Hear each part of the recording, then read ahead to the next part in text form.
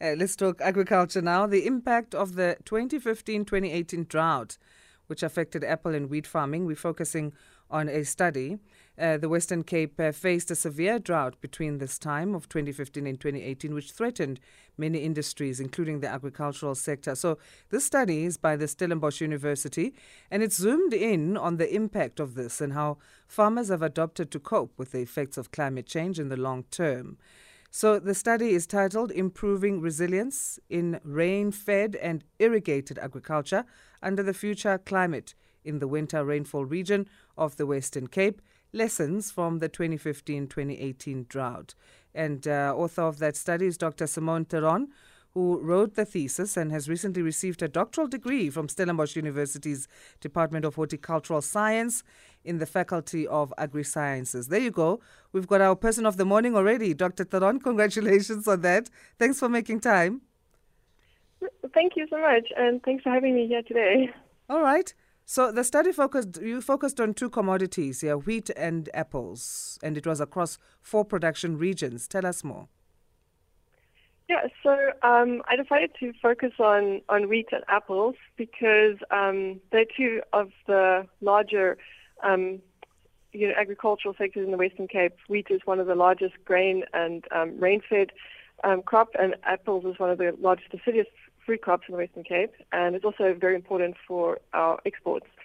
But they also have very different irrigation systems, where wheat is rain-fed, apples are irrigated. So there had different impacts from the drought, and there was different lessons that could have been learned between the two sectors, which is why I decided to focus on them. Okay, so you observed these climate databases and production data then to understand this and the lessons that need to be taken from this. We always say the sector is resilient in terms of agriculture. But in terms of your investigation, and what are the adaptations that we need at farm level for drought-related issues?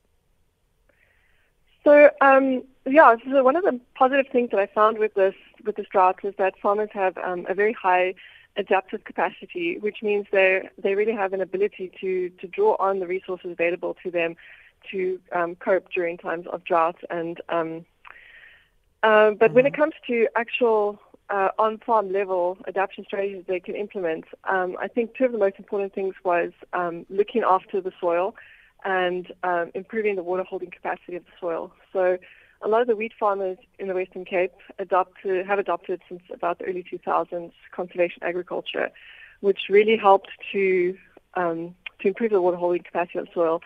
And conservation agriculture is just basically minimum disturbance of the soil, minimum tillage, and keeping a year-round stubble on the soil. So not just removing everything. And this also has like a two-pronged benefit, is that it also helps to store carbon in the soil, so it helps to mitigate climate change as well. And then the second thing that farmers should really be looking out for is their water use on the farm, and to cut back water use as much as possible, so using precision agriculture, drip irrigation systems and stuff like that. But also diversifying their water systems and not relying specifically on surface water, but using boreholes or rainwater harvesting, those kind of things, where they're not reliant on just one source of water. Yeah. All right, I guess that covers us then in terms of human-induced climate change, those things that farmers can do on a farm level, because we know drought is a natural and normal occurrence, in terms of the environment and nature. So what are the major takeaways then in terms of how we need to understand and learn from past droughts in order to build more resilience in agricultural systems? So for me, one of the interesting things that I found during my study was obviously agriculture. Drought is a natural occurrence, and it affects a natural resource that we have, which is water. But there's a lot of resources available to farmers and to just like every sector. We also have human and social capital or resources, which basically means we can draw on knowledge and skills of the population, but we can also draw from our social networks. And I found that during this drought, what really helped save the farmers and protect production was making use of human and social capital.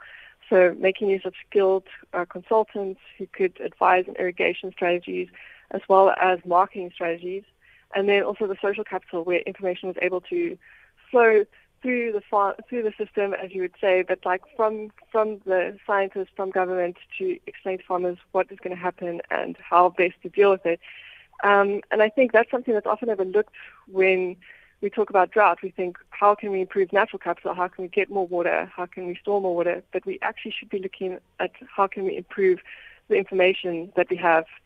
So training, like it goes down to training and education, that we have more water specialists, more crop specialists, and then to improve also how we disseminate information to the different parts of the system, the different parts of the sector, from government all the way to farmers.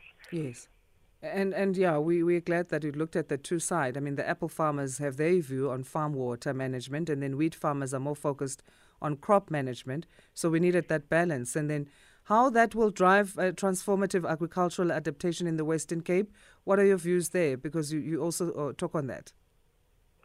Yeah, so for transformative adaptation, that's something that is very different to what we're already doing. So most people think of doing crop management strategies, irrigation. These are still quite that would be called incremental adaptation, where it's something we're more familiar with. Incremental. Sorry, you said it's what? Yes. Incremental. Okay, yeah. Yes. So transformative adaptation would be things that are completely new to the area. So instead of planting apples, they might not be viable to then replant apple areas with vineyards. But obviously, these have knock-on effects to the whole area and the whole region. So I argue in my PhD that transformative adaptation may happen without anyone controlling it, or because farmers might realize that they can't plant apples anymore, they'll need to plant something else.